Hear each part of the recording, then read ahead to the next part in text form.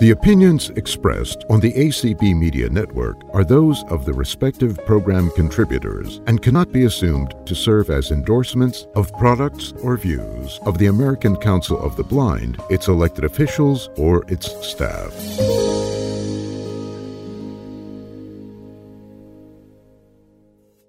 Hello, everybody. This is Brian Charlson, and along with me this evening on Tuesday Topics is the co-host, Mr. Paul Edwards. Say hello, Paul. Hello, Paul. I knew he could do it. We've been training him all week. Yeah. Also with us, of course, are the wonderful trio who helps supports us each week, Mr. Rick Morin, who is the king of the double entendre. Hey, Rick. Hey, Brian, how you doing? I'm hanging in there. And, of course, we have Mr. Gassman here. Hello there. Hello there, Brian. There we go. And now a lady who insists on not using her last name. So she's kind of like Madonna, Cher, that kind of thing. Marianne, how are you doing this evening? I'm good, Brian. Thank you. There you go. And she has to put up with four guys Mm-hmm. and her. Mm-hmm. And I feel very glad privileged. she is here virtually, because then we can't see her blush. Oh, I don't blush. No, you don't blush. Not much. Boy, it's a good Not thing. much. Would have been wasted on us blind guys anyway. That's right. Yeah. Anyway, this evening we are talking part 2 on housing-related issues. Specifically, Paul wanted to make sure that we dealt with the issues of homelessness, and it's fair to say the words subsidized housing, Paul? That is fair to say. Okay. So those two, we wanted to make sure we properly dealt with those issues, because we believe that blind people have unique issues associated with both of those. What would you say the unique thing is, Paul, relative to homelessness? Well, I think there are actually 3 or 4 things that operate. First, there are an awful lot of homeless shelters who discriminate against people who are blind by not letting them stay there. There's a feeling that they're not safe and require more supervision. And so I know that in Miami-Dade County, when I lived there, we had to advocate in order to get the ADA rules that governed homeless shelters rewritten so that they didn't discriminate against people who are blind. So, I mean, that's one of the largest issues. But then, another issue is if you're a blind person and are on the street, it's going to be extremely difficult for you to access those homeless services as well. So I think there are really multiple problems that surround access to homeless programs, and perhaps there'll be some folks who will come on and tell us a little bit about that, because I am surprised at how many homeless people I've run across who are blind or visually impaired in the last 30 or 40 years. It's not an insignificant number. I can think of at least 8 or 10 that I've run across. Wow. Gotcha. Well, another issue here is blind people who become homeless and are guide dog users. Trying to get any animal into a homeless shelter is nigh unto impossible. And trying to get any food for that animal too. Yep, that's part of it as well. Absolutely. But it makes, again, it's a uniquely, well, not uniquely, because there are people out there who have service animals, not guide dogs, but service animals, that probably would be better off while in a homeless shelter having that animal with them as a calming agent if their disability is a mental disability of some kind. But the system simply doesn't handle it well. Right. And these homeless shelters, by definition, again, you come in for the night, you go out all day. There's, it's Well, not like it's a social environment for the most part. That's the old style homeless program. It's not the current one. When they have in Boston. Well, in an awful lot of cities now, and this has become particularly common over in Europe, there is an entirely different attitude towards homelessness now, which is interesting because there appears to be just as much discrimination against folks with disabilities in these programs as there is in the older kind. But the newer kind essentially says the only way you can deal with homelessness is actually to provide those folks with homes without attempting to reform their behaviors first. And so they've done that in Utah in particular. That's where right. Utah and the New York City area. And in Vancouver, in British Columbia, and in several countries in Europe. And essentially they actually provide these folks with appropriate and effective housing. But what they end up doing with individuals who are disabled is they end up throwing them into hospitals instead of homeless shelters. And they refuse to, for the most part, allow those folks to be integrated into the community services that are available for folks who have homelessness as an issue. And it's pretty scary because, often when blind people end up in these situations, they're in those situations because they have essentially been abandoned. It's not like they've walked away from home. There are lots of situations where guardians or relatives simply leave blind people in large cities because they figure somebody's going to take care of them, and we don't want to anymore. All of those things I know are, what's the word I would use? Anecdotal. Yes. Because I have not found much in the way of any data on these things with respect to people with disabilities, specifically blindness. Everything I found is cross disability and heavily weighted toward cognitive issues of one kind or another. Right. And secondarily, physical disabilities. But it's kind of like what is the most common disability? It would be a cognitive disability / mental health related issue. Second most common would be a physical disability of one kind or another. Third, hearing loss. And a distant fourth, blindness. And, the blindness system as a whole has complained that there's not enough research being done on issues associated with blindness. Lots of research about eye health, processes like we were talking about a few shows ago, right, or restoring sight and those kind of things. But not a lot of research when it comes to demographic information about blind people in particular. It's very, very sparse. One of the things also, I think, that add to this homelessness issue is I'm going to refer to them as the unhomeless.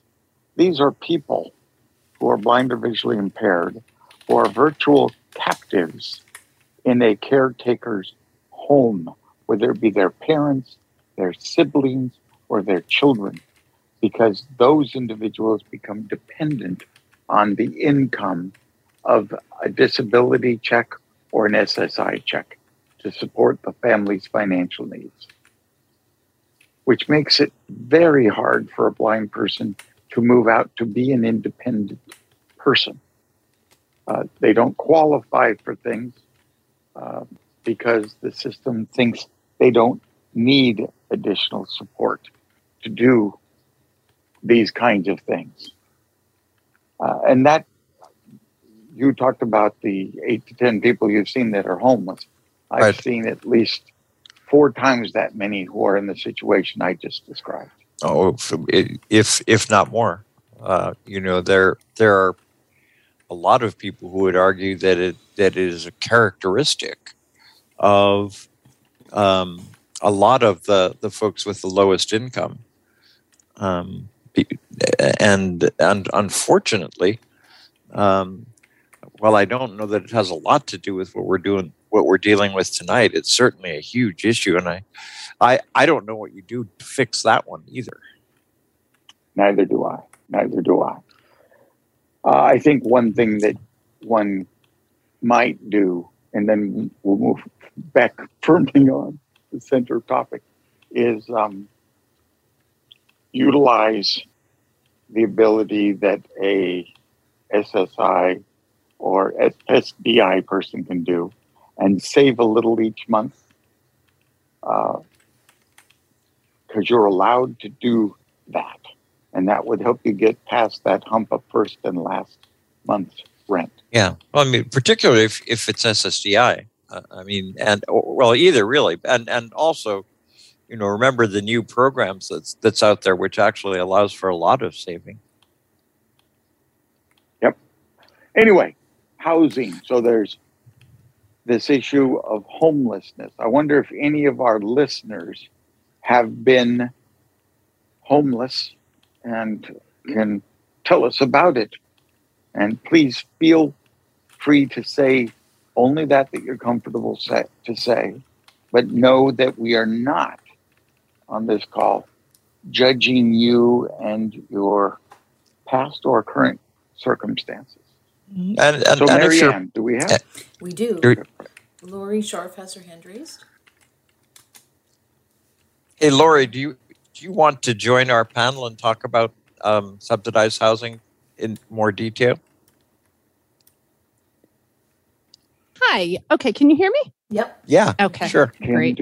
So the first thing I wanted to say is homelessness is a huge issue. And my feeling as somebody who worked in and around homelessness for almost 20 years is that one of the reasons, it's not really seen as an issue among people who are blind is because on paperwork that's filled out for both federal and state compliance, it's not a question. It's kind of the old adage of, well, how many blind people have been hit by a car? We don't know because it doesn't show up on, incident reports, that type of thing.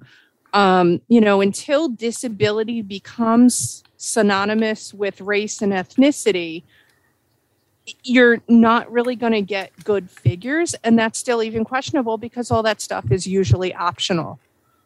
Yeah. And I would absolutely agree with that and go one step further.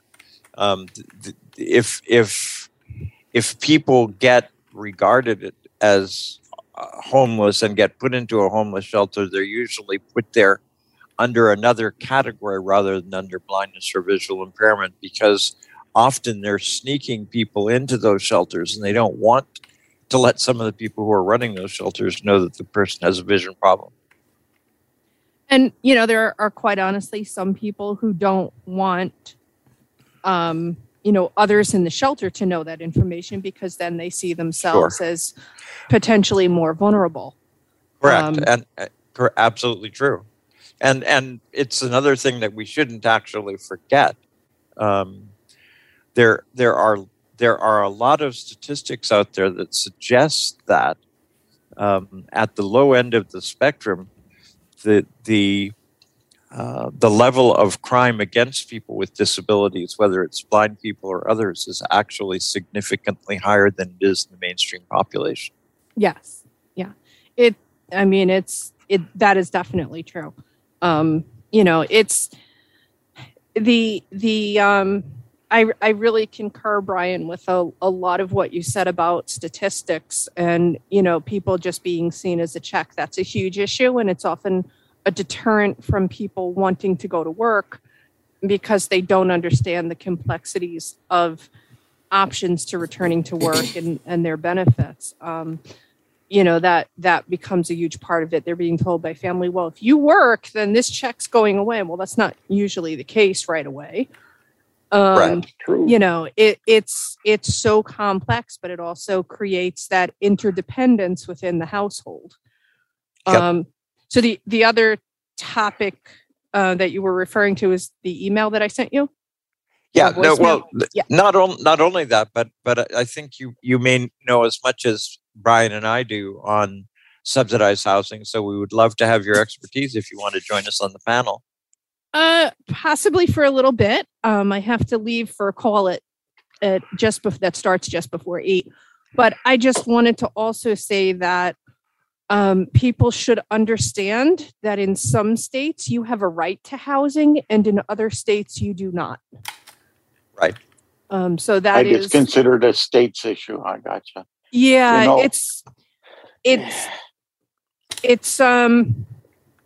it's very very interesting and intricate, and you know, it even goes down as looking at as far as the county level, because very often a portion of it is funded by, or the entry point is at the county level.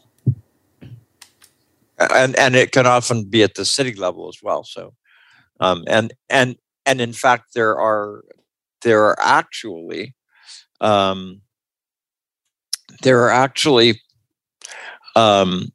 city and county housing departments that operate in the same community. So in Miami-Dade, every city virtually had a housing department that had Section 8 housing and HUD housing, and the same thing was true of the county as a whole. And I think that's pretty much the case all over the country. Yeah, usually in order to receive the federal component, you have to have a population above a certain amount. So usually you have to meet the federal guidelines to be a city, which I don't remember exactly what they are. I want to say it's like a population of 50,000 or more, something like that. Mm-hmm. You know, it's interesting that there's 2 points I want to make. First off, another group of people that are probably vastly undercounted are those with multiple disabilities. Yes. If you are a low vision person and a person with a psychiatric disability, you could say all day long that you can't see, but that doesn't mean that the system believes you. There's a level of disbelief that happens under those circumstances. One of the things that I find truly amazing in all of this is I watched a couple of videos this week about all of the things that must be in place. You have to answer a series of questions when doing HUD housing that are designed to, and I don't read evil into this, but you can't tell by the nature of the question whether or not saying yes or no will make you instantly qualify or not qualify for the housing. Is it true also that you have to go to a HUD office to apply? I don't believe. Go ahead. Yeah, that is usually determined by the provider. And some of that has come into place because if it's a voucher that's not attached to a location, meaning that, so Town A has only apartment buildings, and their apartment buildings are what has the subsidized housing, and Town B has vouchers that they give out with a specific value that you can use within their geographic area. So Town B gets a lot of people who are from out of town, and a lot of them have started requiring either that you pick up the application in person or you send a designee. A lot of them have also started requiring that you either work or live within the town or city.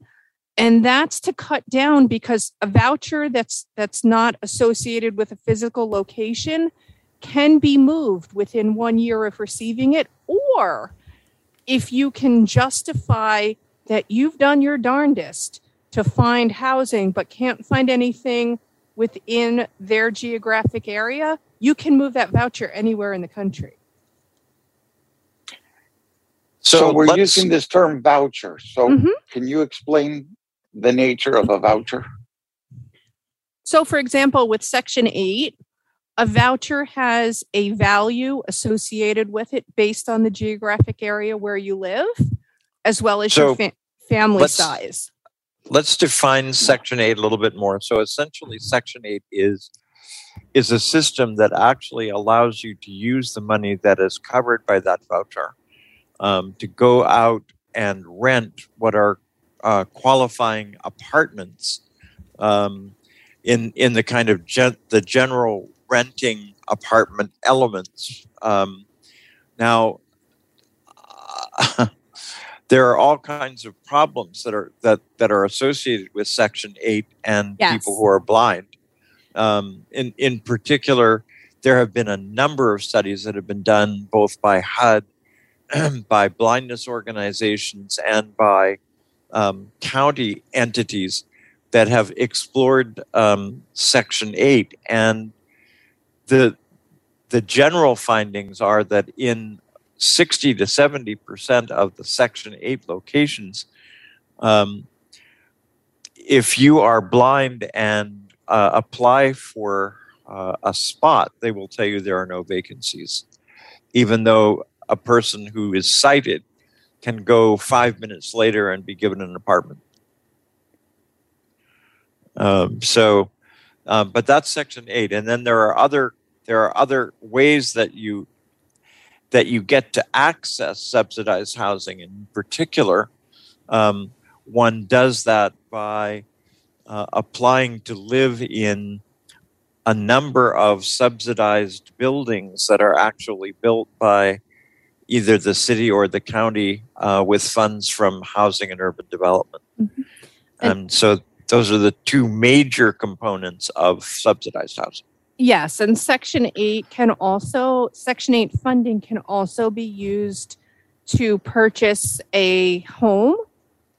The intricacies of that, though, are very complex because Section 8 would pay a certain amount, but it's the principal, it's not the interest or taxes. So places like Massachusetts probably and New York that have a higher property tax rate than, say, Virginia, it would be a little harder to get Section 8 housing because they're going to take your income into consideration, but they're not going to take into consideration the fact that you might have this huge tax bill. That being said, very often there are tax abatements or similar types of programs for people with disabilities who meet specific guidelines to reduce what they have to pay in property taxes or school taxes. You know, the whole idea that there's, quote, Section 8 housing, lets the world as a whole think, oh, those are those special places for people who are getting their rent covered in part or in total by the government. No, it's not total. So it's never in total. It is not total. That's one misconception. Definitely. By those who are not part of the system. And the other is a landlord of a house or an apartment building or whatever have to qualify themselves to be Section 8 housing, which, to my knowledge at least, there's minimum standards for that. Well, but go ahead. The other thing I would just like to say is that it's also very complicated because somebody who may not have the ability to put down a security deposit, Section 8 doesn't cover security deposits. So you may have somebody that goes to their local Department of Social Services, applies for and is approved for a subsidy to assist with a security deposit or part of a security deposit. Social Services does their inspection. It passes Social Services inspection, but it may fail a Section 8 inspection because it's different. It's a different set of guidelines. So it's the two systems often play off against each other. Exactly. So the other aspect of the finance of things is this idea of multiples and definitions, the way different entities define different things. And one of the more interesting ones I found is how the Social Security Administration, for SSDI and SSI, define disability, and how HUD defines disability. The HUD bar is significantly lower than is the Social Security Administration bar. You have to go and get a medical appointment with a specialist in the type of disability that you have, and et cetera, et cetera. With HUD, to be declared a person with disability, you need a licensed doctor / medical professional to indicate that, in their opinion, you have a disability. It's a lower bar, but boy, you don't see that in any of the forms. You only see questions like, do you have a disability that limits your ability to work? It might be something along those lines, but it is a definitely lower bar. And this is all leading to this statement. The system is too complicated for the average human being to know how to be as accurate as you can be in going through the process, and where you need to be careful not to answer more than the question required of you. And to add to that, Brian, before we spoke about the Section 8 or the subsidies associated with a specific location, an apartment building, for example, in those buildings, when those apartments are built, a certain percentage have to be accessible to individuals using mobility devices, and a certain percentage have to be accessible to people who are deaf and would need something like a visual smoke alarm, something like that. None of that addresses the fact that the microwave is not going to be accessible, the thermostat, all that stuff, as a blind person. And, that's something that ACB and other organizations could be working on to help change going forward, when regulations get repromulgated and things like that.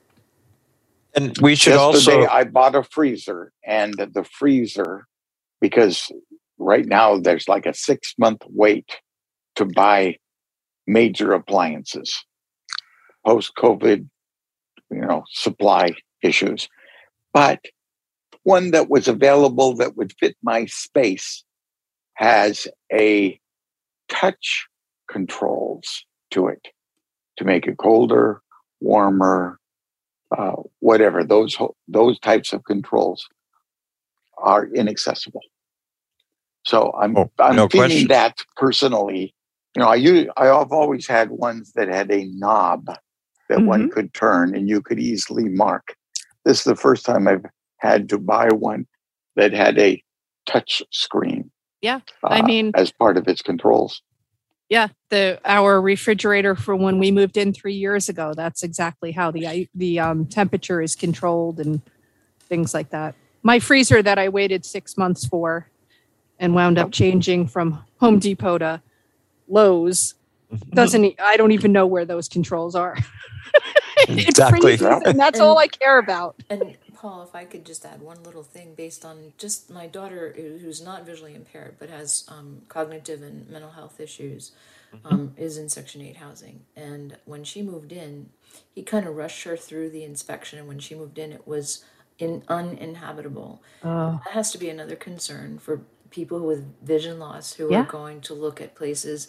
How do they assess whether it's habitable or not? And so many of them in so many places don't do proper inspections. no, Yeah. that is a huge issue. Yes. Yeah. Yeah. You're absolutely correct. The And other thing that the I wanted section- to say just before we get past it, just while we're doing definitions, is in addition to a requirement under Section 8, there is also a requirement for HUD housing that is built that says that a certain percentage, it's tiny, I think it's 10% now, of the construction that's being done in a HUD development is supposed to be accessible to folks with disabilities. And this is true in spite of the fact that the population of people with disabilities in our country is 20%. And the other side to that is very often you'll find that the HUD type of buildings are mixed senior and disability. And when they find are. a senior who might be visually impaired or might use hearing aids or something like that, oh, look, we met our disability requirement. So that person fills the senior category, but they put them in the disability category. And then somebody who's under 62 doesn't get the house, or 65, depending on the HUD subsidy, doesn't get the housing because the other person took it. That's Yeah. correct. Very As good. a question here, do either of you recognize the initials COC? Does that ring a bell? That there is, when you apply for subsidized housing, virtually every time you apply, you're going to be put on a waiting list. Sure. And there are times when that waiting list, even it has to be closed because it makes no sense. There's simply not enough available housing to put people on a waiting list for a house that doesn't exist or an apartment that doesn't exist at this point. So those two things really impact things. And apparently there is a process under which you can go and get yourself not on the bottom 30%, but at the top 30% of applicants. It's not just a first come, first serve approach, is it? That's my understanding. When you get put on a waiting list, you also get ranked. Yes, and that is true.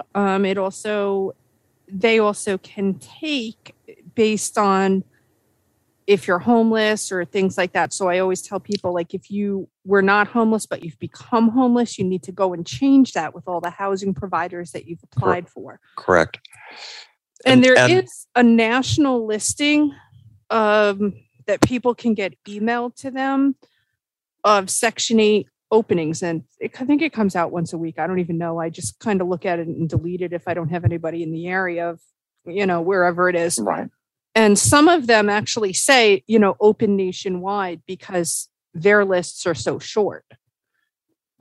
Which I often think to myself, well, probably somebody wouldn't want to live there because there's no public transportation. But every so often, you just never know. And I've had people that have done major moves across country because it meant that they had stable housing. And then once they got the voucher, they could then move somewhere else down the road. So, definitions again, because we've been talking about homelessness. That's a very I think there's a specific popular term. understanding of what that means. And it is not, in fact, what most of us think. We think that's a person who's literally living on the street. No, because very And that's often not if true. that's happening, very often when that happens, it's a choice. And when I say that, I don't mean it to be disrespectful, but it's that somebody is in a predicament, in a situation where that's where they are the most comfortable and that's what they're choosing. And they don't want to be in a dwelling. Right. There's that. And there's also this issue of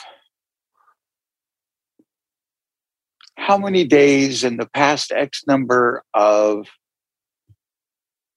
months have you been, say, sleeping on a friend's couch? Couch or surfing. Yeah. Yeah, that kind of thing. And we have these popular mental definitions for terms, but you really need to look at what the regulations, how they define that term. Mm-hmm. A lot more people would qualify as a result of the HUD definition of homelessness versus the popular idea of what homelessness means. Before we get too far past this whole question of lists, there are a couple of points that I want to make, and maybe Laurie will have a couple to make as well. I think that one of the issues that operates for blind people is there are generally advertisements that come out in local newspapers when a HUD list is going to be opened, but there are never any public service announcements that are made, and there isn't any real regularity to when HUD lists get open. And also, even if you get put on a waiting list where you're told that the waiting list looks as though it's going to be 2 to 2.5 years, that HUD entity can, almost at their own discretion, it seems, after a relatively short period of time, scrub everybody on that list and start over. So you've got to somehow have a way of keeping in touch with as many of the housing entities as are in your area. And you need to probably have a pretty good list of those. And you need to keep in contact with them and develop good relationships so that they will tell you when there are going to be changes that are made in their lists, and so that they can help you to be sure to be put in the most advantageous place on that list. Usually, if you approach them right, they're actually pretty prepared to help you as a blind person. If you're prepared, but I think the one thing you've got to do in order for that to happen is you've got to, I don't know how to say it any other way, but you've got to appear to be a poor blind person.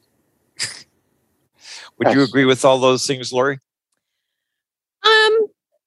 Well, I think you don't want to appear to be too incompetent, for lack of a better word. Right. No, I get. I don't think an incompetent blind person, but a pitiable blind person is what I'm looking at. Well, I think you want to make your needs known as it relates to notifications, as it relates to how do I update my address, things like that. Your public library very often will hang a sign saying that the Section 8 list is open. That's one of the places they automatically go. Sometimes the local libraries even give out applications for Section 8 or subsidized housing through a municipality that's being built. I don't know, but there could be a talking book or braille library in the United States that's that proactive. If any, I would think Perkins or Andrew Heiskill, but beyond those two, I don't really see it happening on a regular basis. But what better way to get information out to people? Agreed. It's, again, one of the regular haunts of people who are homeless is public libraries. It's a place to get into air conditioning in hot weather and to get warm in cold weather. And to basically be out of underfoot of the public at large who make judgments about the homeless. It's also a safe place for many people. Exactly. The librarians and the, the people that shelve the books, they look out for the regulars. Absolutely true. Yep. Absolutely true. And that's also a place where individuals, I mean, let's face it, if you're really struggling for housing, then you probably don't have a lot of money to be spending on the internet and the latest technologies. So libraries provide opportunities for you to use shared technology. And- Set yourself up a Google email address. Doesn't cost you anything to do that. And then go to a library. And The very libraries in all 5 cities that are in the Watertown area here, all I've worked with to make sure they have screen readers and screen magnifiers on their publicly accessible computers. And very often the individuals in need are able to use the bathroom facilities and wash up Yep. in a library. You can't do that in Target. And also, I quite honestly think library bathrooms are much better than Target, but I think you're right there. So these are all issues of homelessness. And I want to make sure that anybody else who wants to speak on this first thing of homelessness have a chance to speak. So, Marianne, do we have any raised hands at this point? We have 2 hands raised. 3 actually now. We have Sheila. You may unmute.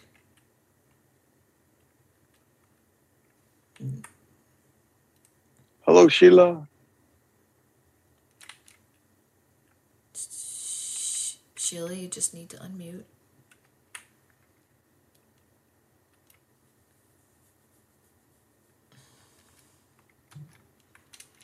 She's having difficulties.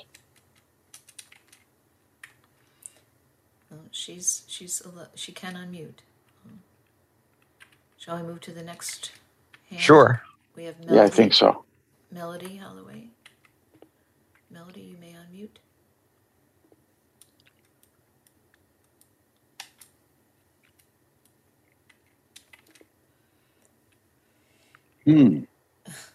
Well, 2 out of 2 trouble unmuting. I'm sorry.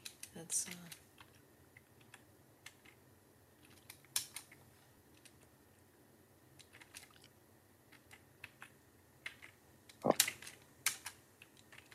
I would suggest putting their hands down, Marianne, yeah, I can do that. and picking that third person. Yeah. Don't want to discourage those 2 ladies from raising your hands again.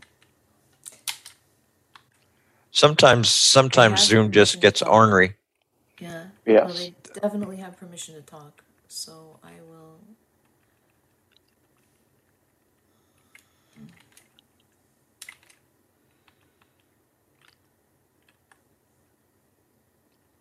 See.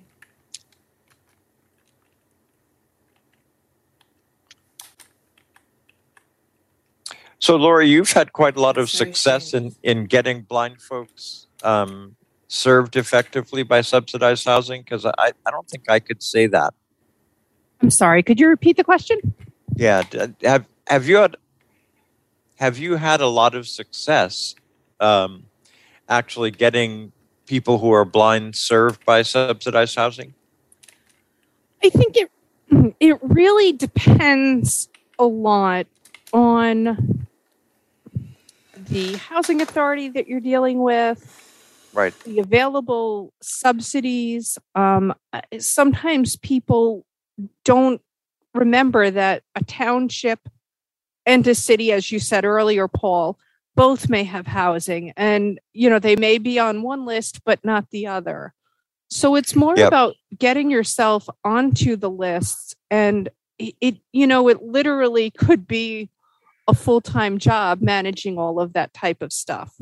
And I've always really encouraged people to get some type of caseworker, or, I've worked with clients on stuff, getting them onto housing lists and making Yep. sure that their information stays updated, because it's so important. A contact from a housing authority could be, please return, the other half of this postcard to stay on our list. Exactly. you know, it's important. Know where your mail is going. Know that you can trust where you get your mail. If you Hello. Oh, we There got you are. somebody in. Hey, Melanie. Hello, how are you? Good. How are you? This is Pamela. I'm Hi. in Virginia, and hello. I wanted to address two things that you said very briefly, and one was I think you're absolutely right about multiple disabilities, that sometimes they overlook one and will address the other. So that can definitely be an accessibility. Plus, I think it's right also what you said about the more contacts you have, the better. And Right. that's all I'll say. Thank you. Well, thank you for calling in. We appreciate it. Thank you a lot. That's excellent. I'm Sheila, and I'm here. Hello. Hello, Hi, Sheila. No, go ahead. Who's Sheila, going go first? ahead. I was, Yep. Go ahead, Sheila. Oops. they keep muting me. Okay. Just to let you guys know, you guys fixed it, but the reason that I couldn't answer when you first called was that I didn't even have a mute button. The host had to do it. Anyway, one of the things that I have experienced, I had a couch surfer in my house for 9 months. I am on Section 8 and I have a voucher, but and you're not supposed to have anybody in your house that's not on your lease for more than 2 weeks. But I didn't make this person pay because I didn't want them on my lease. Long story. So I had to risk my Section 8, but this person was 55 years old, has multiple disabilities. One is a visual disability, one is a hearing disability, one is a mobility disability, and one is a mental health issue. And then there are some that I know are there but have not been Diagnosed. Yep. investigated or diagnosed. Yeah. Mhm. So this person, I live in California and I live in the San Francisco Bay Area. And in California, it's almost impossible to find housing. But HUD has these things called mainstream vouchers. And they are for a housing authority can set aside a certain number of vouchers, and there are eligibility recs that are attached to them. And these are portable vouchers. They are not project based. Project based vouchers stay with one unit or building. Right. And these other vouchers go with the person. And so these are vouchers that go with the person. Housing stock is a problem, but a huge problem is the interfaces and portals that are required to even apply for each individual apartment complex. And I live in a city, and there are complexes all over the city that are known to take Section 8, not to mention those you might find on Craigslist. And I'm sorry, I have to leave in like a few minutes, but I just wanted to say it's important to understand that the amount that the way Section 8 calculates the value of a choice voucher the amount has not gone up. It actually has gone down because it just hasn't been increased over time. And that is also an area that could be advocated for because let's just say for, talking purposes that a single person's voucher can not exceed $1,000. Well, in San Francisco, on Long Island, in many places in New York City, you're not going to find an apartment that you could live in for that amount. It's not going to happen. My sister moved out in 1991 and was paying $1,000 for a studio. So, Correct. It's a huge issue. The other thing that I just wanted to comment on, before anybody takes anybody into your apartment as a friend, as a guest, understand what's called squatters' rights. I actually know somebody that he went to jail, and somebody moved into his apartment and got squatters' rights while he was in jail. And he lost his Section 8 voucher. So it's really important. It's dangerous. It is. And I could tell you horror stories. This was a person, this was and is a person who was in the situation that you were speaking of near the beginning of the call, and thank you, Lori, for everything you're bringing here, because you guys have basically already painted this man's profile. He's 55 years old, and in California, in some places you're a senior, in some places you're not. He is not he's not very tech savvy. He does not have a working computer, so everything was done by a cell phone. And so I, as a totally blind person, was working with these inaccessible portals, Rent Cafe being one of them. Right. And there are a couple others, and I can't think of them off the top of my head, but he was with his parents who are elderly, a mom and a stepdad, and the mom is about to turn 80 next year, and she's been his caregiver. And they were benefiting from the money that they were getting for being his caregivers, and that's how they could pay the rent. And so he was in basically a financially abusive situation. And the mainstream voucher, one of the eligibility recs was that you had to be in danger of being or actually homeless. And we made a case, and I wasn't sure whether it would work or not, but it did. And we didn't have to lie or stretch anything. But it pits family members against each other. They didn't know we were doing this. Right. So Sheila, let me ask you one other question while I've got you. How difficult was it for you to get Section 8? How many hoops did you have to jump through?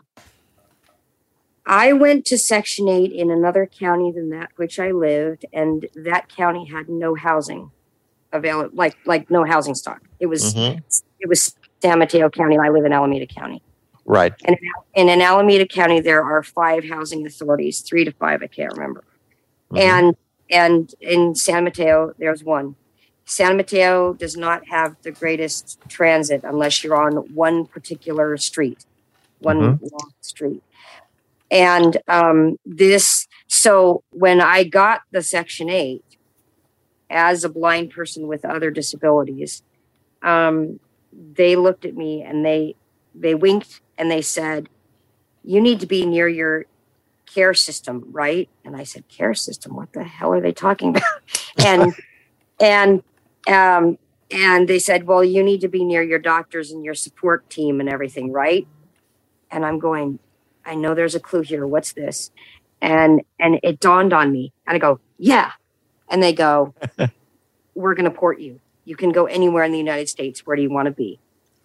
So nice. in Alameda County, there are several housing authorities. So I did the research, because this was after I talked to the people in San Mateo, and I said, "You have exactly 2 places that provide Section 8." And I'm not good enough at Craigslist to do Craigslist. I need help when I do Craigslist, and for a lot of reasons. But and another thing that I want to bring up is that as a blind person, I want someone with eyeballs who is pretty alert and savvy to come with me. And I will ask that person, I will give that person some instructions before we get to the place. And then I will ask them questions after we leave the place. When I got to this Section 8 unit, it should not have passed inspection, and it did. And I'm grateful on one hand, but those were the 3 worst months of my life. I'd never had roaches in my life before I moved to this place. And so I am blessed, and I have, there were electrical problems here. There were roaches here. It was substandard housing. But it is a duplex, and my water heater was being used by the upper unit. Oh dear. Not that tenant's fault. The landlord didn't do his job. There were 2 water heaters, but he didn't do his job and hook things up properly. And that was a known problem by the PG&E folks, the Pacific Gas and Electric folks, before I moved in here. And so they looked at me and they went, "Oh no." And I went, "Tell me what I don't know." And they did. And then I had to jigger some things to get the PG&E guy to write on a piece of paper that my gas was being used to heat the upstairs unit's water. And then I had to, and this is all before I got the couch surfer, okay? And then I had to prove that,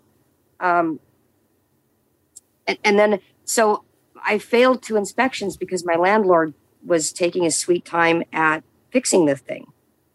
Mm-hmm. And I knew about I knew about it 2 years before I figured out how to get it even assessed and brought to light. And Section 8 would have abated my rent if I had failed the 3rd inspection, and that would have started a spiral that technically the landlord couldn't throw me out, but you know damn well that I wouldn't have been able to stay here. And as a person with a disability who needs good transit and needs accessible housing physically, and because I have a mobility disability too, and you know, I was like, no. And it was the most stressful thing and the most terrifying thing I'd ever done in my life. And I did it because I was fighting for my life. I couldn't afford the bills I was paying. Ms. Sheila, thank you so much for your call. Ms. Lori, do you have any final thing you'd like to add before you disappear? You have already. Very good. I think she disappeared. I think she did. Very good. Sheila, thank you very much. We really appreciate your input. I think it's really appropriate to hear from some folks who've actually gone through some of the experiences that you're talking about. So, Miss Marianne, do we have somebody else? Melody, and she is unmuted. Miss Melody. Hello. Thank you for the availability of the unmute button. Now, from this multiple disability aspect, as if my name was called earlier, I was just denied medical care again with another psych eval, and the housing situation is getting in the way. I technically have been homeless. As a child, it was as if I was in foster care, but with my parents and with, staying it back and forth between grandparents, between an aunt, roach-infested, bed bug, mouse, not knowing if I was going to find a dead fly on the couch and I just wanted to sit down or not. The abandoned high school that we had to live in, we lived in a back and forth between this little office that my father, who was very easily influenced, had us stay periodically in this, what we thought was this little apartment that we were eventually taken by a con artist at the time I was battling a bacterial ulcer in 94. So it's been, technically just staying where we can, having people do us favors and asking a lot in return, or when they do give, having my parents just degrade them, or having one do it and the other allow it. And me not wanting that to happen to them because I appreciated the kindness. And at the same time, sleeping on the floor, trying to have my brailler on one side of me and some other device on the other side. Remember, it's there, and then having to get up and go to school. It's what we don't think about. And now, having tried getting out since 2004, applying here and there, having to deal with this mid-grade age bracket, turning 37 in 4 days with a multiplex of disabilities, not just the ones that I speak of.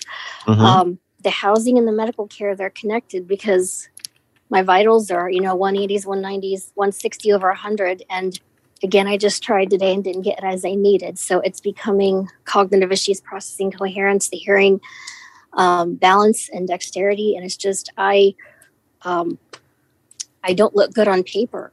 So it's what I need is some help that seniors can get, possibly a skilled nursing care. And right now, I don't know how to ask for that because I was denied in 2016 because, you might be a liability and do yourself in. Well, now I might. So, and what HUD isn't getting, I'm waiting on a housing choice voucher. There are some places that will not actually accept Section 8. The 811 independent living is the quickest. Any of these options, I cannot have anyone necessarily live with me and alone. I'm not constructive. I'm hardly eating anyway and sleeping. And now, I'm basically alone where I am. And I don't have anyone to help me off the floor like I had 2 weeks ago. So it's what's not understood, and the housing crisis right now, I'm seeing local stories of someone just wanting to take in their kids and grandkids and getting put out of their home. And with the eviction issues, the escrow accounts, the inspections that I can't handle right now with basic needs not met. There's even a lady in the Columbus chapter saying she doesn't feel her guide dog team is safe in her Section 8 apartment, so she's going to have to figure this out again.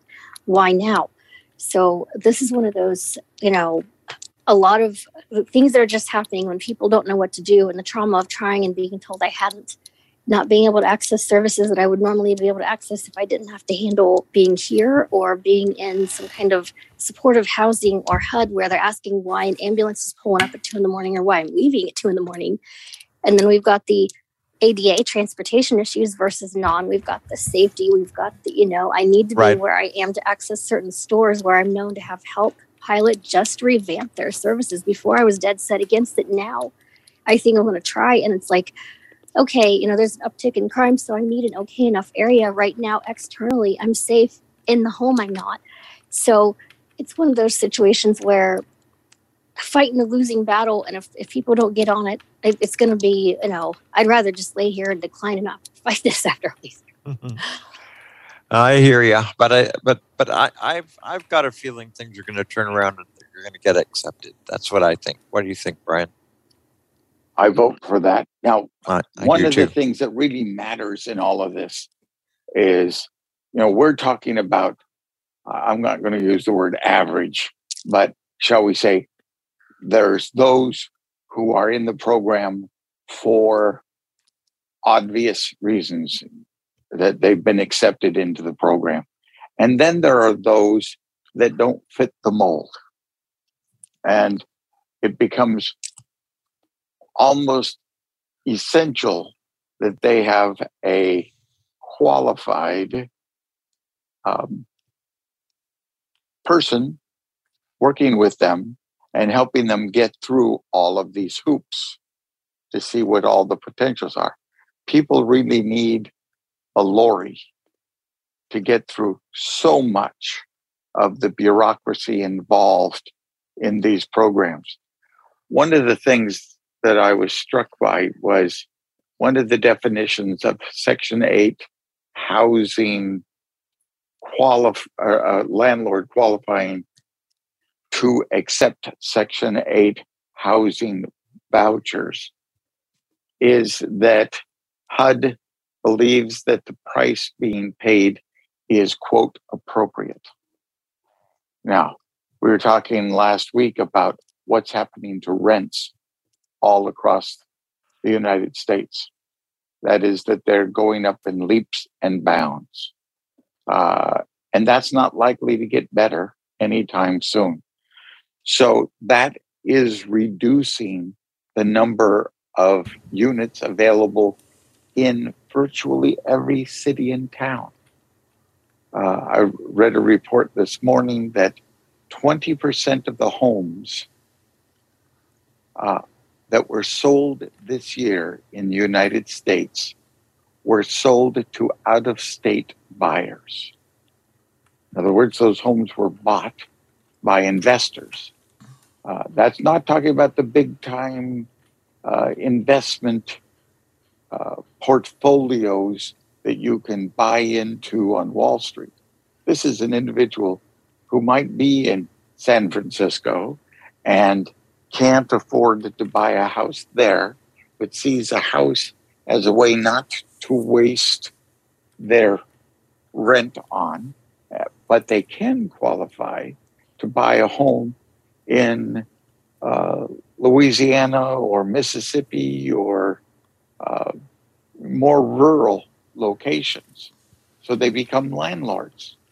And then they put the rent on as sufficient to both cover the mortgage payment and to cover any costs of maintenance and a management fee, because after all, he's in California, he'd be about a home in Mississippi, so he's got to get somebody in that area to be the manager. So this just drives the rent amounts higher and higher.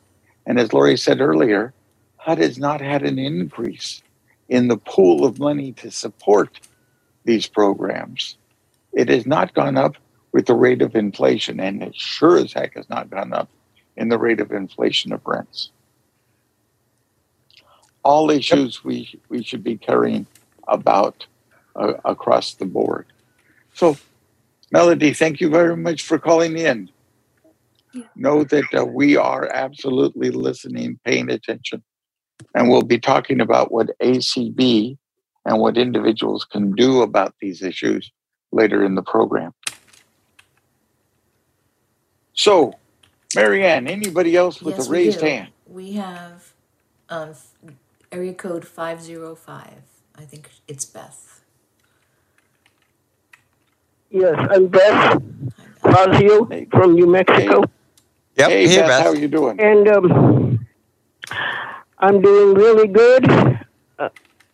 I've tried to apply for Section 8.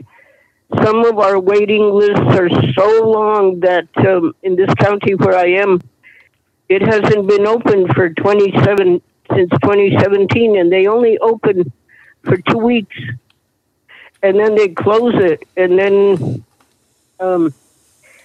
they don't open it again for this one housing authority handles 12 counties, and not all of the counties are opening at the same time. And they said, well, we cut funding the government has cut funding for Section 8 or HUD choice vouchers. And then another thing that's happening here in New Mexico is a lot of times, even if you get your Section 8 voucher, these tax credit homes where they're 30, 40, and 50% of your income. Yep. Right. They'll tell you, yeah, we can accept Section 8, but you need to be making 3 times the rent for your income. A lot of people with disabilities don't have that. I do have multiple disabilities. I'm an epileptic, and I'm visually impaired, and I'm a senior citizen. And so what was happening in New Mexico a few years ago, they thought it just easier to put people in nursing homes. Well, they waste a lot more money like that, and those people don't need that care, and they resent being there. And, well, because they don't need that care. But I've tried applying for housing in different counties here in New Mexico. You know, I wouldn't even mind a Section 8 voucher. Mm-hmm. So I could take it anywhere, go to another state. But and then something interesting that's happening over here is with the housing authorities, with the public housing authorities, like Bernalillo County took over Las Vegas, New Mexico, or San Miguel County's housing authority. I just found out last week that like Roswell, which is Lincoln County over here, took over Otero County's public housing authority. Now, why is that happening? I consolidation. It has to do with being able to use funds if you don't have to hire staff in every county. Right, I'm sure that's part of it. And the number of units available. If you're not only taking first come, first serve, but also doing some shifting based on how desperate they think you truly are for getting that housing, they have a bigger stock of housing to deal with in that fashion. I know I've been to 49 states, and one of the things that people here on the East Coast, and for that matter, either coast, don't realize is how much distance there is between communities in places like New Mexico and Nevada. Yes. They're incredible. So when we're talking counties here in Massachusetts, a county isn't that big of a thing, geographically speaking. But you talk New Mexico, there's a lot of square miles in a county. And they're saying, well, you can live in, right now I live in Alamogordo, and there's not that much housing here. There's really not. There's that tax credit housing, and then there's the HUD housing, and then Section 8, which, like I said, hasn't been open since like 2018 or, since COVID. And my daughter that lives in Albuquerque, her friend, now she's sighted, but she moved to Texas and she came back. Meanwhile, she had applied for a Section 8 voucher because she had children. Now her children are teenagers. She barely got her Section 8 after 12 years of being on the waiting list. Yep, I believe Again, that. Like huge issues. I honestly believe that every American, everybody living in this country, are finding it harder and harder to find affordable housing. And something that I was told about 2 weeks ago, because my independent living case manager, or whatever you want to call her, she knows I've been looking for housing for a long time. She said, call this number in Albuquerque. They have supportive housing. Well, I called them. They said, are you homeless? And I said, yes, I'm staying at a motel that a bishop is. Well, I said, I'm staying at a motel that someone is helping me pay for, someone, and maybe I shouldn't have said that, but she said, technically you aren't homeless. I said, why? Yes, I am. I've been staying here for about 3 years. And she's like, well, homeless means that you're either in a shelter or out on the streets. I'm like, I'm 60 years old. I'm visually impaired. I can't be out on the streets like that.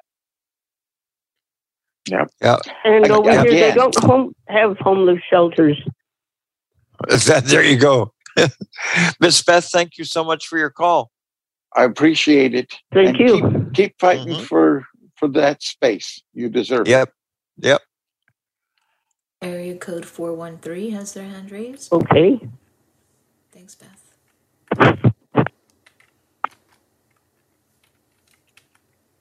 Hi, my name is Lori. Lori. Hey, Lori, where are you calling from? Yep. I'm calling from Springfield, Massachusetts. Springfield, Mass. Yes. Not too far south from me. Gotcha. Oh, really? So, where are you from? Where are you from? I'm in Watertown, Mass. No kidding. You're Paul, right? No, I'm Brian. Paul is from Florida, and I'm from Massachusetts. So you're from Springfield, down in the southern part of the state. And what's your situation? What's my situation? Well, I'm disabled, and my state commission for the blind, when they registered me in 1970, and back then I was like I want to say 7 or 8. Mm-hmm.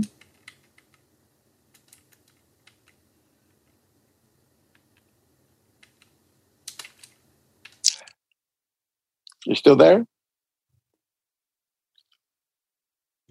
We're not hearing you.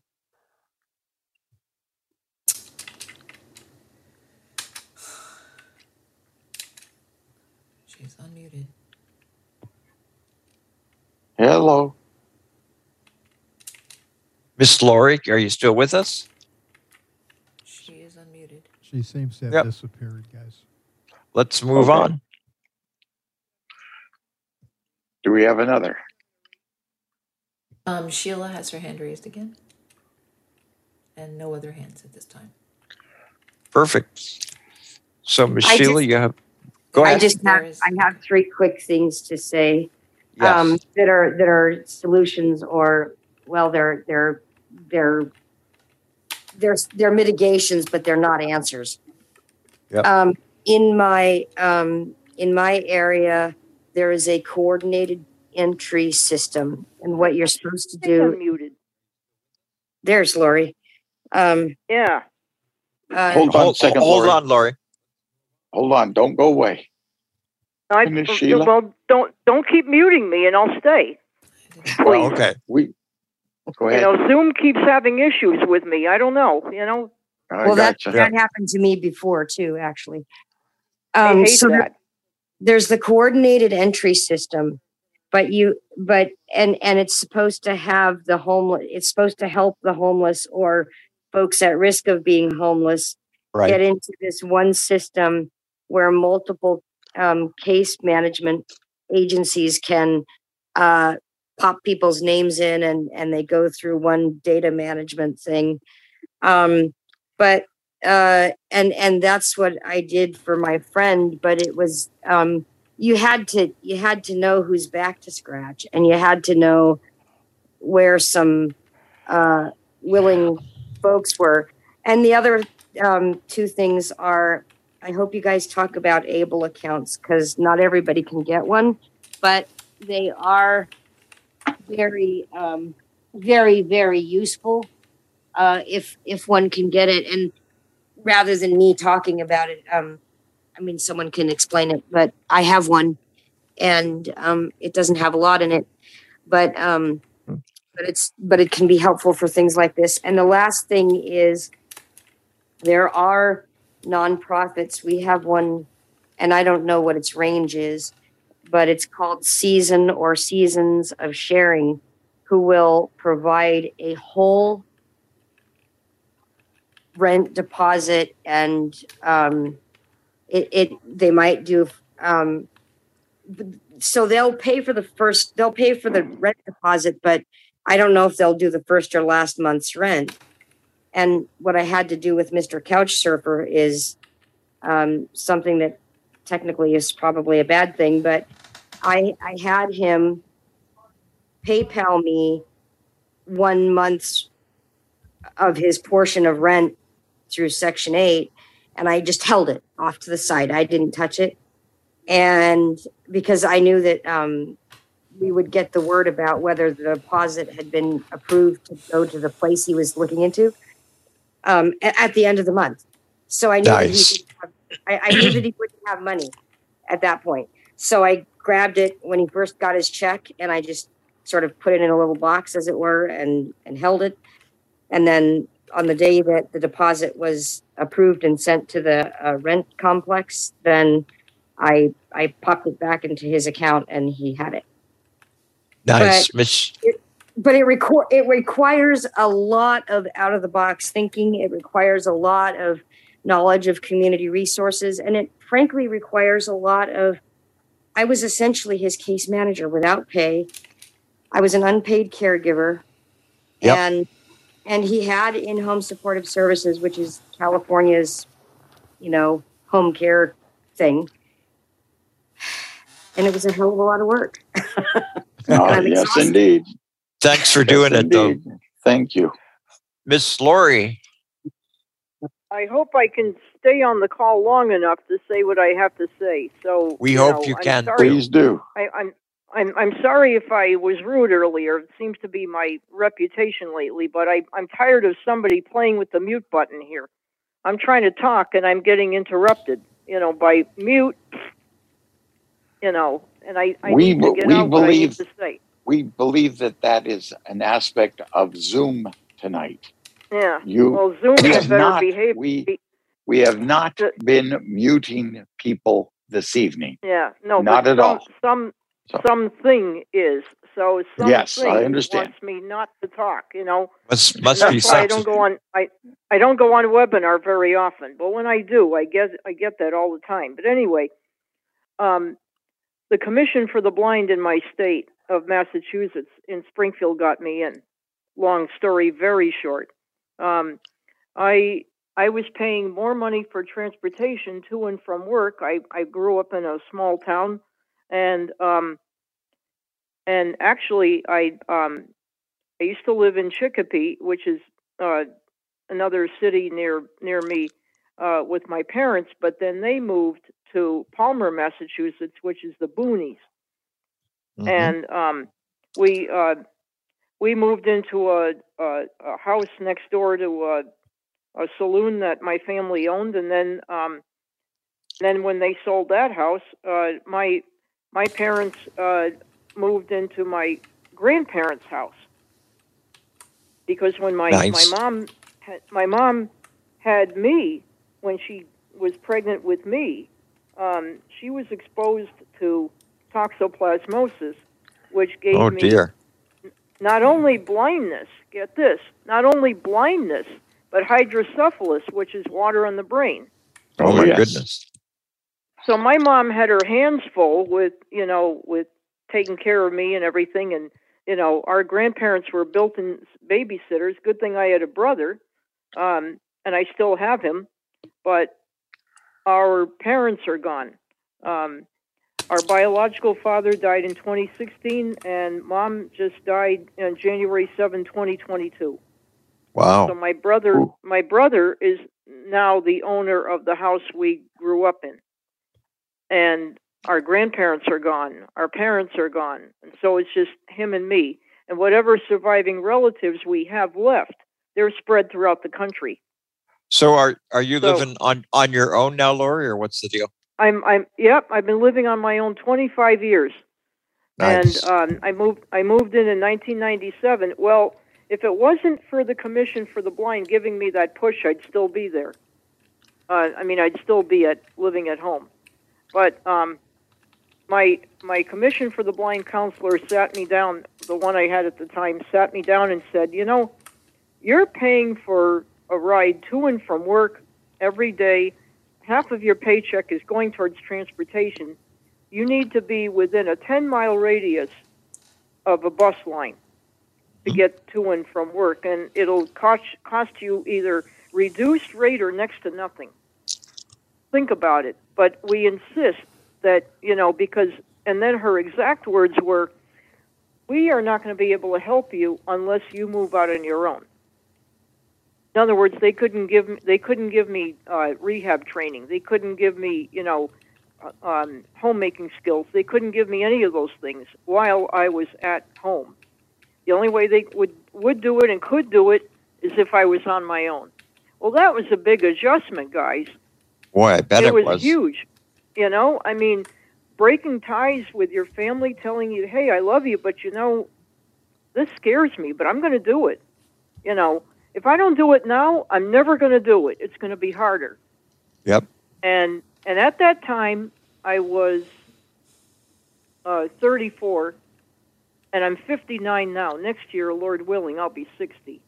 Wow. Anyway, long story, very short. My Commission for the Blind counselor at the time, I didn't apply to a bunch of places like a lot of people should, but I asked the Commission for the Blind, what about, and I named the building I live in, and they said, oh, yeah, a lot of our clients live there. So I said, okay, well, let's apply. So we got the application, we filled it out, we mailed it with snail mail. Mm-hmm. Anyway, it didn't take as long. They told me it would take, depending on apartment size I requested, it would take 1 or 2 years. Took me only 6 months. Nice. I applied in November 1996, and I got in May of 1997. And you've been there ever since. And I've been there ever since. Knock on wood, yes. Congratulations, Miss Lori. I had my 25th anniversary of living here, but I'm not saying it didn't come with its tribulations and trials and stuff. When I had my walkthrough/inspection interview, my counselor and I, we saw the apartment, and I had more vision then than I do now. Now I got like next to nothing. All I can see now is fog and light. Back then I could see the outline of what people look like, but I could tell what room I was in. So now I have to touch furniture in a room to, okay, this is my living room. But anyway, but I've been here since June 26, 1997. And this past June 26, 2022 marked my silver anniversary. Nice. There you go. And you know, and I'm not saying it didn't come with its tribulations. You know, I've had several, which I'm not going to go into. But you know, but the gist of it was that I told, you know, I says, hey Mom, guess what? You know, I already got my security deposit paid, and I got my keys and everything, and I want to move in. You know, I wanted to move in on the 30th of June that year. And my mom said, well, I'm going away. I'm going to Maine to visit my friend Jean. Could you ask them if they can have you come in earlier? I said, how much earlier? That's going to cost me more money. And I was right, $5 extra. But it was worth it. It was worth it because I moved in on what would have been my Uncle Walter's birthday. Nice. Miss Lori, thank you. Thank you a lot for your call. That was a mixed blessing. I bet. You got You're it. welcome. You got it. You're welcome. Take care. Thank you for calling this evening. We really appreciate it. You got it. Okay, thanks. Thanks, guys. Bye-bye. Yep. Bye. Currently have no hands raised. Very good.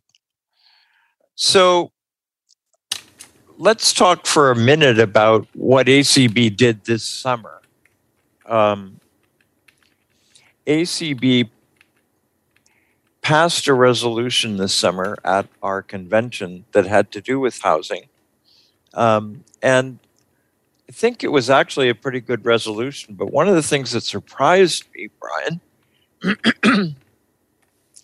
was I would have thought that we had all kinds of resolutions about this issue. And when we talked as the Resolutions Committee and also looked back over the past quite a number of years, there were no housing resolutions, and it kind of surprised me. This one came out of California, and in fact, I think Sheila, who was talking with us before, was one of the people who encouraged the passage of that resolution. But let me talk for just a minute about what the resolution calls upon ACB to do, and then perhaps we can talk a little bit, you and I, Brian, anyway, and Marianne as well, and others, about some of the steps that we can take. One of the things that we talked about when we were approaching the resolution was that housing is very much a local issue. It's not something that we can do an awful lot with at the national level. So somehow we've got to figure out a way that will enable ACB to perhaps be able to work with its affiliates to try to create training opportunities with regard to housing, but also to work with national entities like Housing and Urban Development to see if they can't create some overarching standards that they would apply to local issues, given the federal responsibilities, to do some things in terms of subsidized housing. The other thing that we talked about was, as Lori said earlier, there aren't very many provisions that make any sense that deal with the specific needs that HUD housing has to provide for some of the specific components that people who are blind need if a housing situation is going to be fully accessible. These are things like accessible thermostats, things like some way of being able to utilize your stove or to utilize a microwave oven if it's there, washers and dryers and that kind of thing. And so one of the other things that the resolution at least suggests is that we work with some entities to try to develop and recommend some standards that need to apply in terms of some of the kinds of adaptations that ought to exist, particularly in subsidized housing, because those are some things we can have an effect on. There are some requirements under both Title II and III of the ADA, but they are honored for the most part in the breach, and for the most part, again, they don't relate very much to people who are blind. And I think the last major component of this housing resolution is we feel like at some point ACB needs to think about doing some training that will perhaps be done through community calls that will enable our members to know better what their rights and responsibilities are under subsidized housing. Because here's what at least one of the whereas clauses implied, and I think it's absolutely correct. The poorest population in our country at the moment are folks with disabilities. And therefore, these are the folks who are perhaps most in need of subsidized housing, but for the most part, don't have access to that subsidized housing, either because the portals aren't accessible, the paperwork isn't accessible, there aren't good rules that operate locally, and on and on and on, all the stuff we've talked about earlier in the program. So the bottom line is, we believe this is a huge issue that ACB needs to get behind and become actively involved in, because potentially there are huge numbers of folks who are a part of the American Council of the Blind who could potentially benefit. So, sorry, talked for a long time, Mr. Bryan, but that's you did a essentially fine where we job are. because you sat on the resolutions committee. So I did. you got more than your fair share of access to this as it was being crafted. So one thing that people out there need to understand about the ACB resolution process is that they come up for a discussion and a vote during our annual convention. Those that are adopted then go through a second process called prioritization. And in this, a group of individuals review the resolutions, determine which have very specific timelines in them that need to happen. You know, if it calls on ACB to do something relative to a bill, and Congress is going to adjourn and then reconvene in the new year, so it has to be done by that date. These kinds of things play part in that prioritization.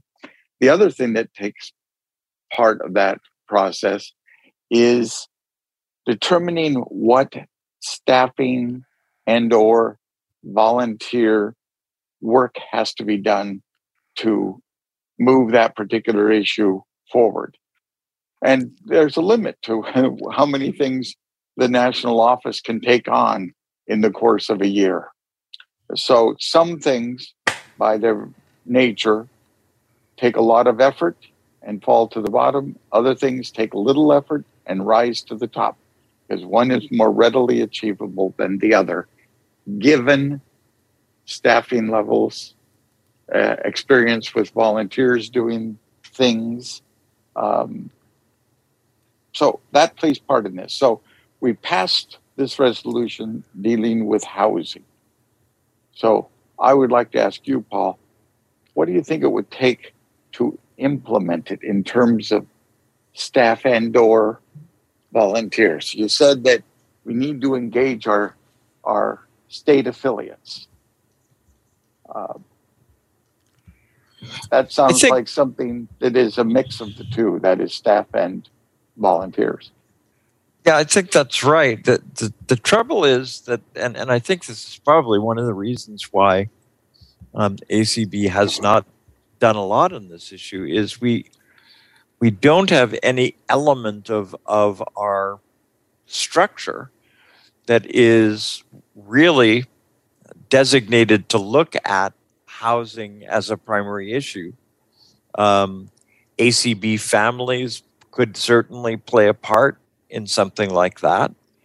I suppose that our employment committee could, because obviously housing is going to impact the ability of somebody to be employed. But really the bottom line is it's not their responsibility, and it's not, strictly speaking, families' responsibilities either. So I think part of the issue is, where do you put that, and how do you develop priorities to make it done?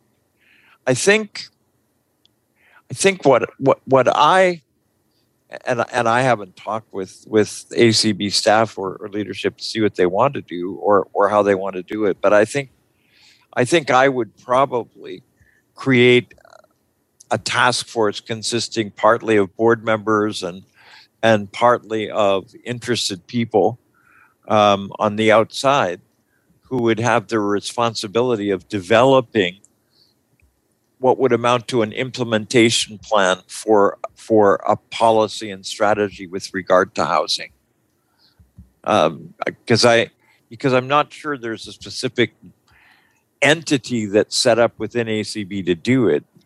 But I think that may be the most direct way of beginning to put a group of people together to look at the issues, prioritize them, and then come up with kind of an implementation plan for ACB in this area. What do you think, Brian?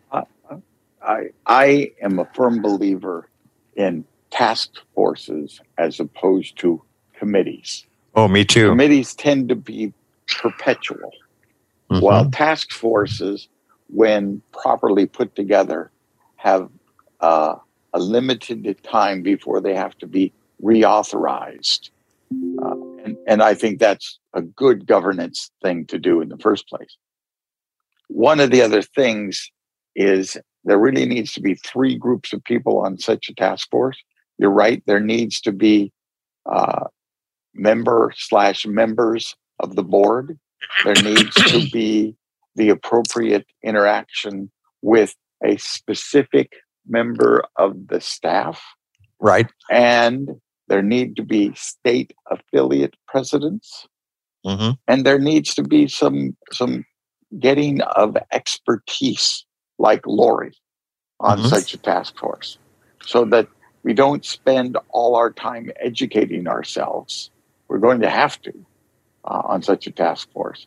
But we want to make sure that we can bootstrap ourselves up pretty quickly to start putting such a thing together.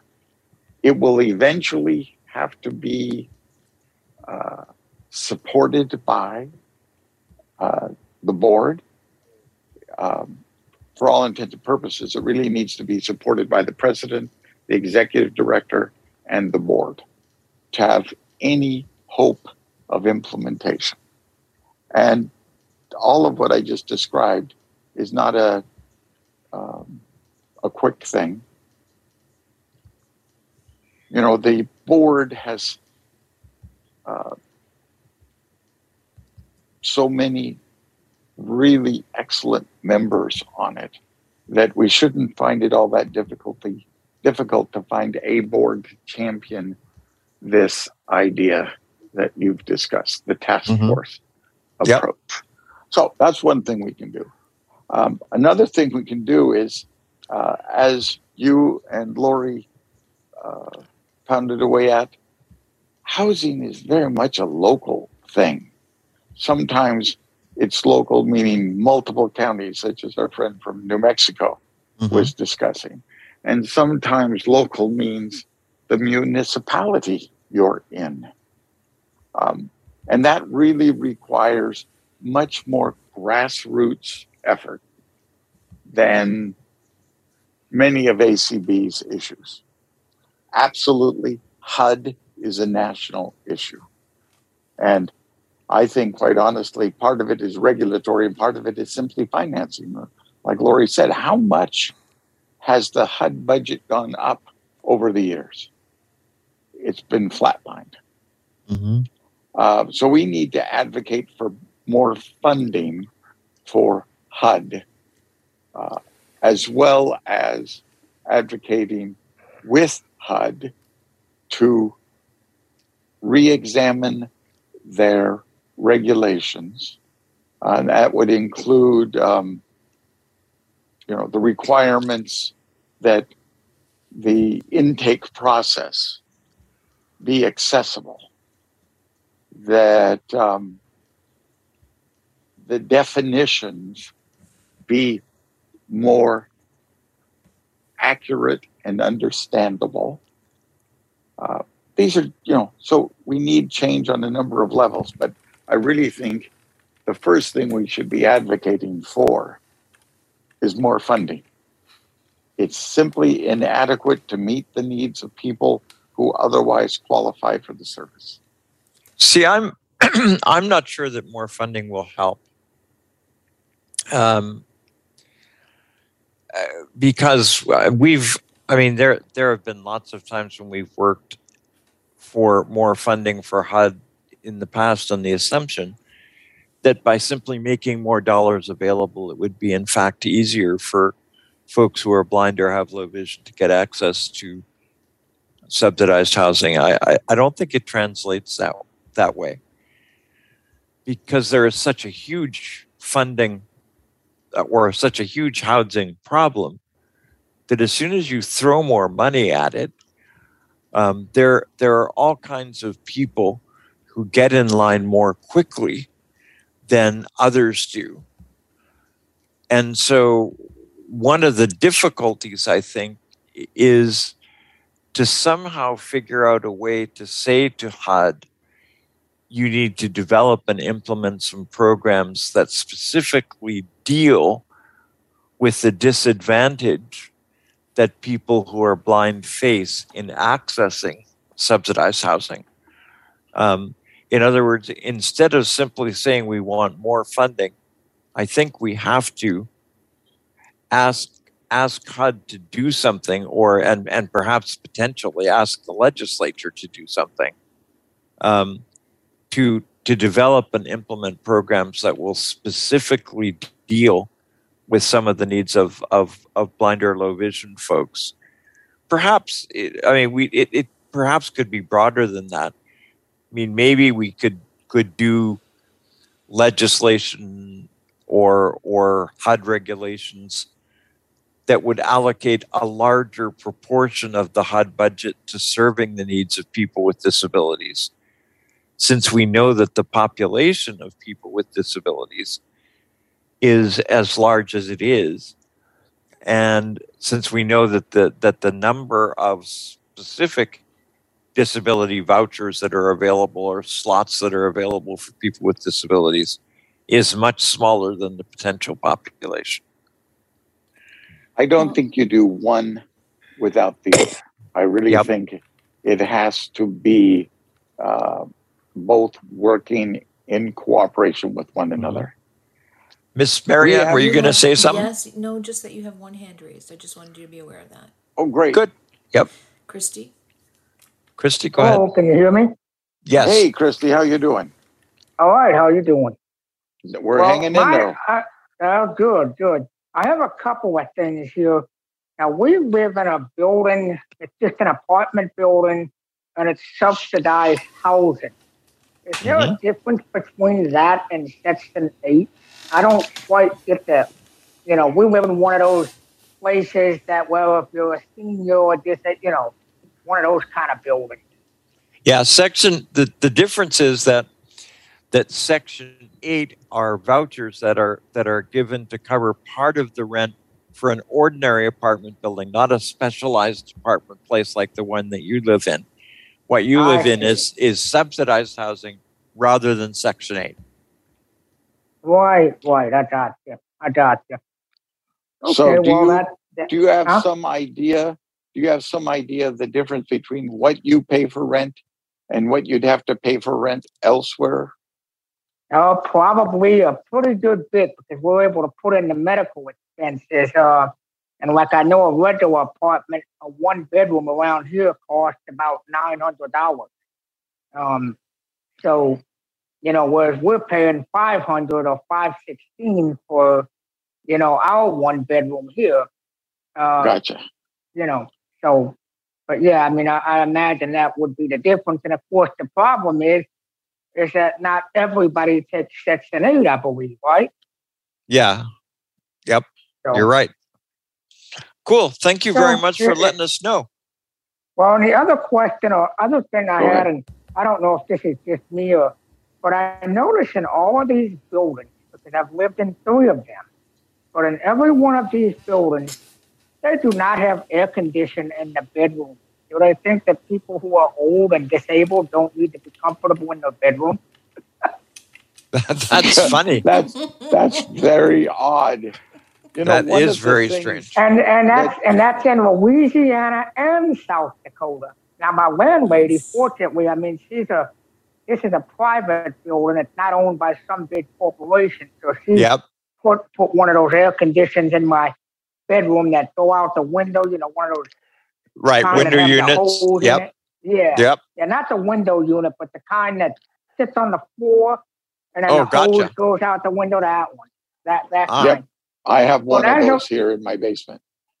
Right, but as a rule, from what I've seen, these subsidized apartments do not have air conditioning in the buildings. They have them in the living room, right? But not in the bedroom, right? That's crazy. But anyway, it is crazy. That is. So hey, all right. Well, thank you. Thank you for calling. Thank you. Yep. He's absolutely right. There is this whole class called subsidized housing. And one of the interesting things about that is while he's living in a privately owned but government subsidized housing, the fact of the matter is most of that kind of housing is government owned. Right. And it's very, very cookie cutter. There's not a lot of different layouts and those kind of things. And there's pushback in communities because these tend to look like Soviet housing, if you understand me. Kind of a cinder blocky, square. It looks like low income housing, but it's not that it was designed to be unpleasant. It's just that the least expensive cost for building a building takes advantages of a number of things that would be more expensive if they were to change it up. Mm-hmm. Where are the stairwells? Where are the elevators? Where are the windows placed? What's the nature of communal space and availability of it? Does everybody need to have a washer and dryer in their unit? No. Therefore, the washer and dryers will be where? In the basement. Mm-hmm. Or somewhere. Yeah, they'll be a communal, but almost always they're in the basement because it's less expensive to plumb rather than on the 12th floor that makes sense. For such things, that kind of stuff. So these all play a part in things. The idea that all housing is local also has to do with what local zoning authorities have done to limit certain types of housing, especially multifamily. An awful lot of towns and cities worrying about the value of their property if a high-rise comes up next door have really put the skids on multiple dwellings, just when our nation could sure use some. Mm-hmm. So I think Terry Pacheco has her hand up, Mr. Brian. Oh, is that right, Miss Mariette?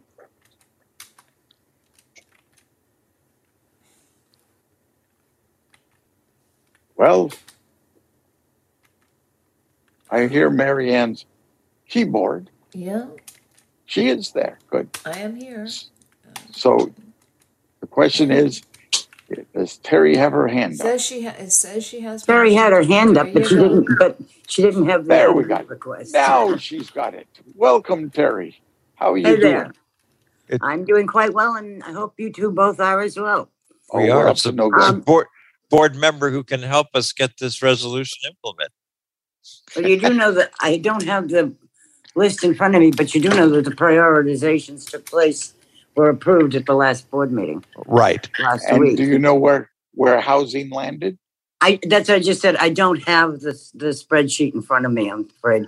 Gotcha. I think it, But I do have something. was But I do number have 2. something else that I think that some of your listeners might be interested in, as well as both of you. And that's, I think I put it out on Leadership a couple of weeks ago, but Housing and Urban Development Office of Fair Housing and Equal Opportunity is seeking people for Schedule A appointments for positions within HUD. They have increased the money for disability issues at HUD.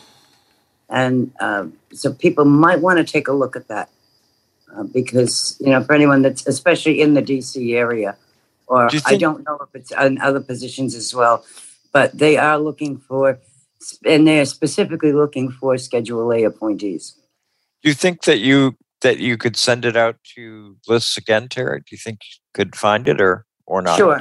Sure. Yeah, why don't you do that?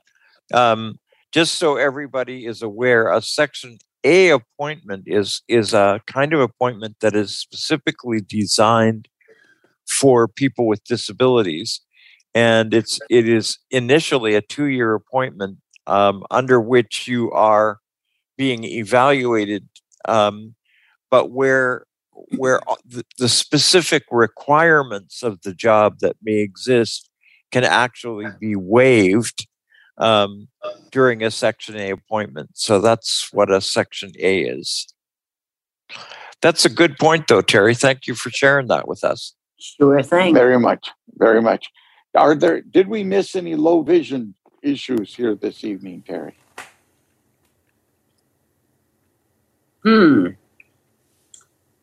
Quite honestly, I haven't been on that long. I was making dinner. How dare you eat? So I comes to mind is when we talk about what makes housing accessible, we've been talking about things such as usable appliances in those spaces and the like. From a low vision perspective, things like striping of staircases so that they're more visually accessible to low vision users. Some people do need that. Some do, some don't. That kind of thing. I'm thinking more about touch screens that are of a decent size. We don't have a lot of black space or what we usually consider extra white space in a document. If you've got let's say a 5 by 10 inch area and you're using 2 by 3 inches of it so that you can make everything nice and cute and small, it's not real helpful for anyone. I gotcha. That some kind of universal thing, design kind of related issues Yeah, when it comes to touch screen controls.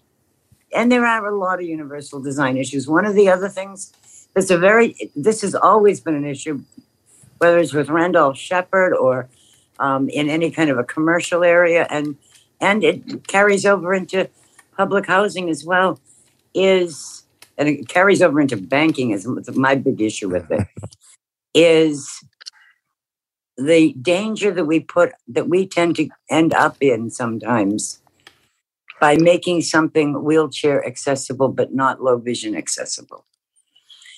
And what I'm saying, let me give you an example. If you've got an ATM that you have to bend over to read the screen, you are in the most vulnerable position you can be for somebody to come up behind you. Gotcha. Yep, makes sense. Yeah. So the world of and the same thing holds true. And the same thing holds true when you're putting in a 36-inch countertop. That's for, unless you've got a 58-inch person, that's pretty low for the average person with low vision. Yep. So there were a lot of compromises made between wheelchair users and blindness when it came to detectable warnings. Yes. It didn't meet the most valuable, the most accessible to either group, because we knew we had to accommodate others with disabilities in that. That's right. I was on the Architectural Barriers Board in Massachusetts back in 1974. So exactly. So you know about the give and takes in doing such a thing. Did we get everything we wanted in terms of detectable warnings? No, we didn't. But we made enough compromise that we weren't opposed by wheelchair users who found the detectable warnings put them at risk when they were fully optimal for us, blind and low vision. We're at 8:56. We are approaching the end of things. So, Ms. Terry, thank you for your call. I will. And please do resend that. I will resend that out. I'll put it great. on leadership this evening. Mm-hmm. Sounds very good. Thanks. Mr. Bryan, final comments? Final comments is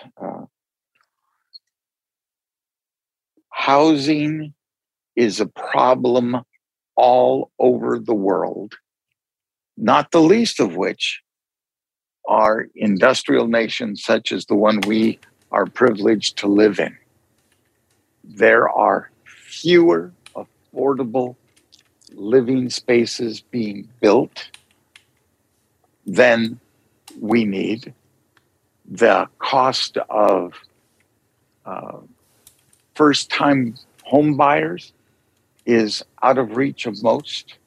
I just saw a piece today about the number of millennials who have simply given up the hope of ever owning their own home.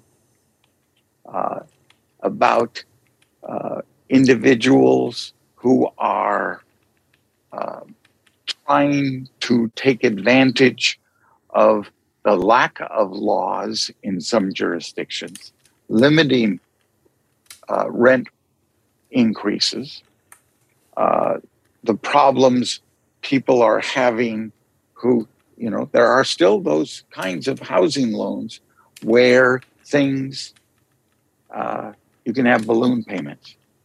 A variable rate mortgage is still out there. And if there is a significant number of individuals who are forced to default on their loan because, like the housing crash in 2008, they owe more money on their home than their home is worth. We're going to see a lot of turmoil in this area. And as I might have said before, if we don't advocate for blind people, nobody else is. We have to be an advocate for our community. Not that the whole world doesn't need advocates, but if we don't advocate, ain't nobody going to do it for us. So I hope everybody takes this issue as a core issue that we as individuals and we as the American Council of the Blind take seriously and prioritize in our top position in terms of advocacy. Next week, we'll probably do something with regard to employment, and that actually takes us to the end of our time. So good night, everyone. Good night, all.